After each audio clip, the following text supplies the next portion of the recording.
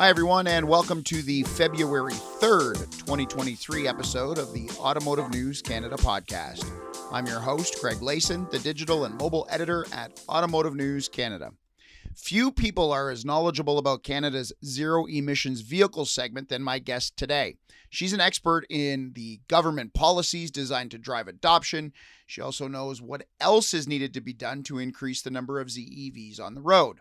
Today, we'll hear about that, inventory, pricing, infrastructure, and more when I'm joined by the CEO of Plug and Drive, Kara Clairman, on this episode of the Automotive News Canada podcast.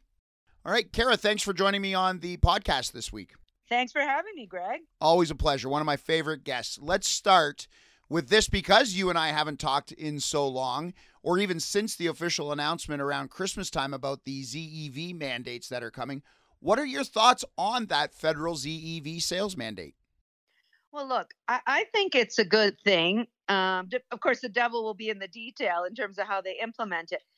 But look, we have a big country. Every province has sort of their own set of rules, some with incentives, some not, some with mandates, some with not. And it creates a crazy unlevel playing field across the country where automakers, to be fair to them, like they got to put the cars in the mandate provinces. So people in the other provinces have a really hard time getting cars. And so to me, if we could make something consistent across the country, that would be wonderful. Does that mean, though, that you either need all of the provinces on board to do their own incentives as well, or does it mean you do away with provincial incentives? Because we've seen automakers sort of supply British Columbia and Quebec with a few more vehicles than, say, the Prairies or Ontario, where incentives either are non-existent or not very high.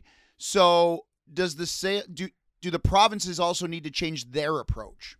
Well, I mean, that would be great if we could get provinces to, do something consistent. Probably we won't get there. But even like if you look again at British Columbia and Quebec, yes, they have better incentives, but they also both have a mandate. So it's hard to sort of discern why exactly they're getting more cars, partially due to the mandate and partially due to better incentives, so higher demand. So I mean, I think, look, the ZEV mandate's a step in the right direction. I mean, if we really have a goal of hitting 100% new car sales by 2035, we have to have milestones along the way. You're not going to get there, all at once. So having some sort of mandate that increases over time, I'm sure the mandate will be quite low in the early years. I mean, look, there's only so many cars available. Like manufacturers are gearing up and all that. So, I mean, I think I think it'll be reasonable in terms of what the automakers can do. And then it will grow to help make sure we can hit those numbers in the end. So, it's a good step in the right direction. Is it going to solve all the problems? No, definitely not. One of the things that I've discussed with those on the production side and on the lobbying side for automakers is that this seems to be an effort to legislate choice and taste. And I say that because it's no secret that pickups are the top selling vehicles in the country. Right. And yet there are no really electrified pickups yet other than the Ford F-150 Lightning. Right. And even that is pretty hard to get. Yeah, there's only been 50 or so delivered in Canada at an average price of $105,000. So how do we get to the point where, yes, the sales mandate exists, but we're also offering consumers what they actually want? Sure. Look, I mean, and we're seeing that happening over time right now. So we've got more and more SUVs and pickups being offered into the market every month. And we're going to see lots and lots in the next couple of years. So, yeah, we're not there yet. I agree. And I do think that's going to help more consumers get into EVs. And also, I think with more quantities of scale, in the manufacturing, we're going to see better prices. And we're seeing that actually right now with the so-called price wars going on. And, Tesla slashing its price. So then Ford slashing the Mach-E price. And, others will likely follow suit. And I think we're going to see, more affordable EVs in the near future. You must have my script in front of you, because that was the very next question I was going to ask. Great segue. Yes, that we saw Ford and Tesla slash these prices. Do you classify this as a price war, and do you believe others will do the same in the near future? Well, I wish I knew, but what I can say is I think those in the same snack bracket, like that see themselves as competitors to those vehicles may reduce their prices. I'm not sure it's going to, in the short run, impact, for example, the lower priced EVs like the Leafs and the Bolts. I think those will likely stay where they are. What we need for that is the big economies of scale, which we're going to start to see because, we're seeing the hundreds of thousands going to be manufactured in different plants in Ontario as well as, in the States, as opposed to the thousands we've had up to this point. So, that's got to make a difference. And mining in North America makes a difference. And, all these things are going to add up to lower prices over time.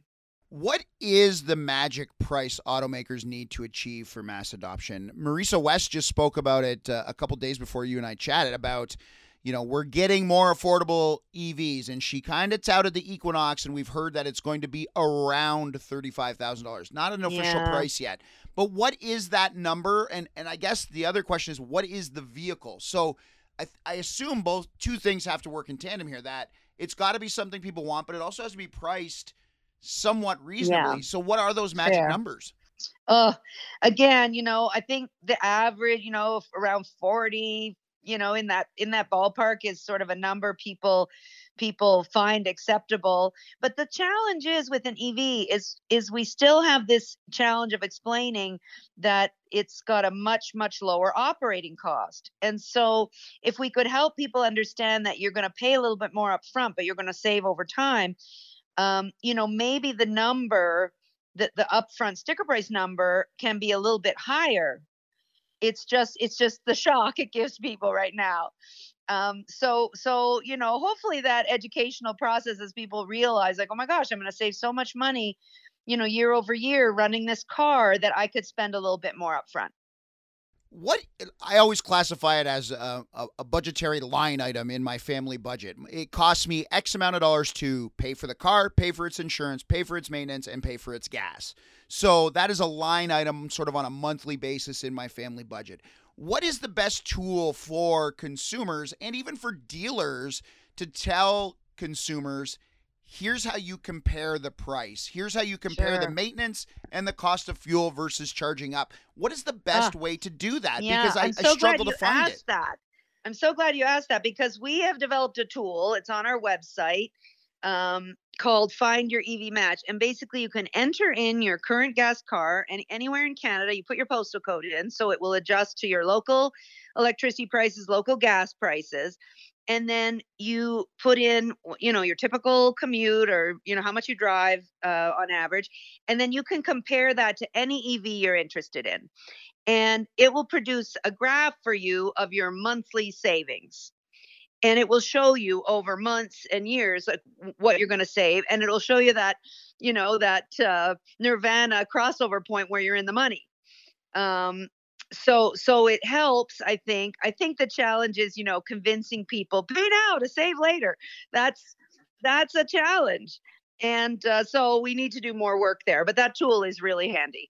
And you've told me this before, but just to reiterate, I mean, people aren't driving 400 kilometers a day, are they? They can charge at home. I mean, there's a new report out just this week that says, most charge at home, and that is sufficient enough. Yes. How difficult is that to convince the consumer of? If you're a dealer saying, hey, you really do charge at home mainly, how tough is that point to drive home? Well, actually, it's getting easier, and more people are understanding that. Where the challenge really lies is if you have a single family home or a townhouse and you've got a spot to park and to plug in, it's pretty easy. Where it gets really tough is multi-unit. And, whether it's an apartment or a condo, sometimes it's really tough to get your own plug. And that's what people want. People want to charge at home. And that's why you see the early adopters, they all charge at home. And they say, oh, it's so easy. So we really have work to do in terms of making it easier for people who live in multi-unit to get a plug in their parking spot. So where are we at as a country when it comes to charging infrastructure for those folks who don't own their own place and Right. are in a condo or are in an apartment or need to charge on the street? Where are we at, and how far Sure. do we have to go? Well, it varies across the country. You see some real leadership though, like in British Columbia and Vancouver in particular, and Richmond and different municipalities around Vancouver. You see they've done a really good job of getting the plugs into condos and apartments. I would say they're doing the best on that front. And then Montreal has done an amazing job of getting the street, getting plugs onto the streets. And so these are some examples we can look to, that it's doable. These problems are solvable, and different cities will solve them in different ways. But we do need to make it possible to, for people to have an alternative if they're not going to be able to get a plug at home. I always ask everyone I speak to about EVs this question: whose responsibility is it for the charging infrastructure? Is it the automaker who's trying to sell us an electric vehicle? Is it the federal government who's trying to mandate us to buy an electric vehicle?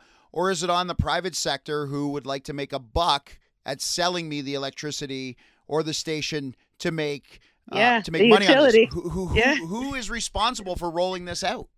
It's a great question. And what I will say is, maybe I'm dodging it, is it's everyone. All hands on deck, because if we all agree we're in a climate emergency and this is something we need to do, everybody should be playing a role. There's a role for government, there's a role for the private sector, there's a role for utilities and for private sector companies, everybody. And right now, actually, I think pretty much every single one is getting involved. And so we actually are seeing a lot of progress on infrastructure. Can we do better? Sure. Yeah, there's a lot to do. But actually, being someone who's driven an EV for 12 years, I mean, I just can't believe how much better the infrastructure is than it was even just a few years ago.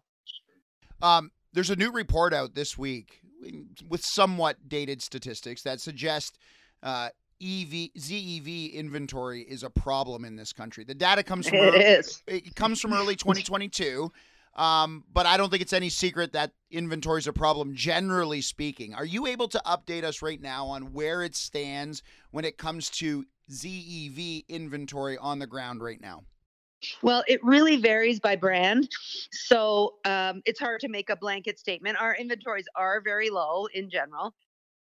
Some brands you can get, and some you're going to be on a pretty long waiting list. And so it's really a mixed bag. And so if you're interested in a particular brand, we tell them just get on a list. Now, the good news is that typically those lists move faster than what the dealer tells you. They have to tell you, it's going to be, based on their waiting list, this is how long it's going to be. 6 months, 12 months, whatever that is. But the reality is most people put themselves on multiple lists. And so those dates are usually wrong. And so usually people are getting them faster than you are being told.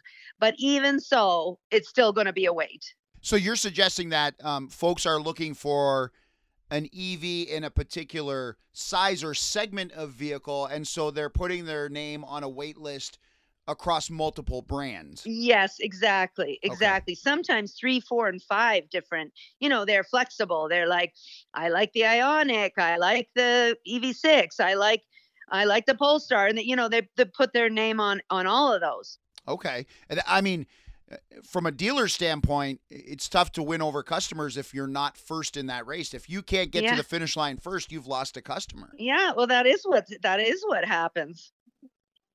The CVMA, the Canadian Vehicle Manufacturers Association, tells me there will be 120 vehicles electrified in some way available for purchase by the end of this year.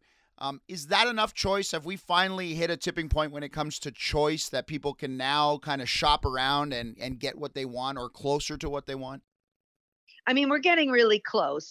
I really think in a year or two, it's sort of, wow, there's going to be every brand, every type, and it'll be easier to get them. So we'll be pretty much there. And I do find the issue of there isn't a maker model that I like, I'm waiting for the pickup truck, that issue is going away as an issue. I would say it's not gone yet.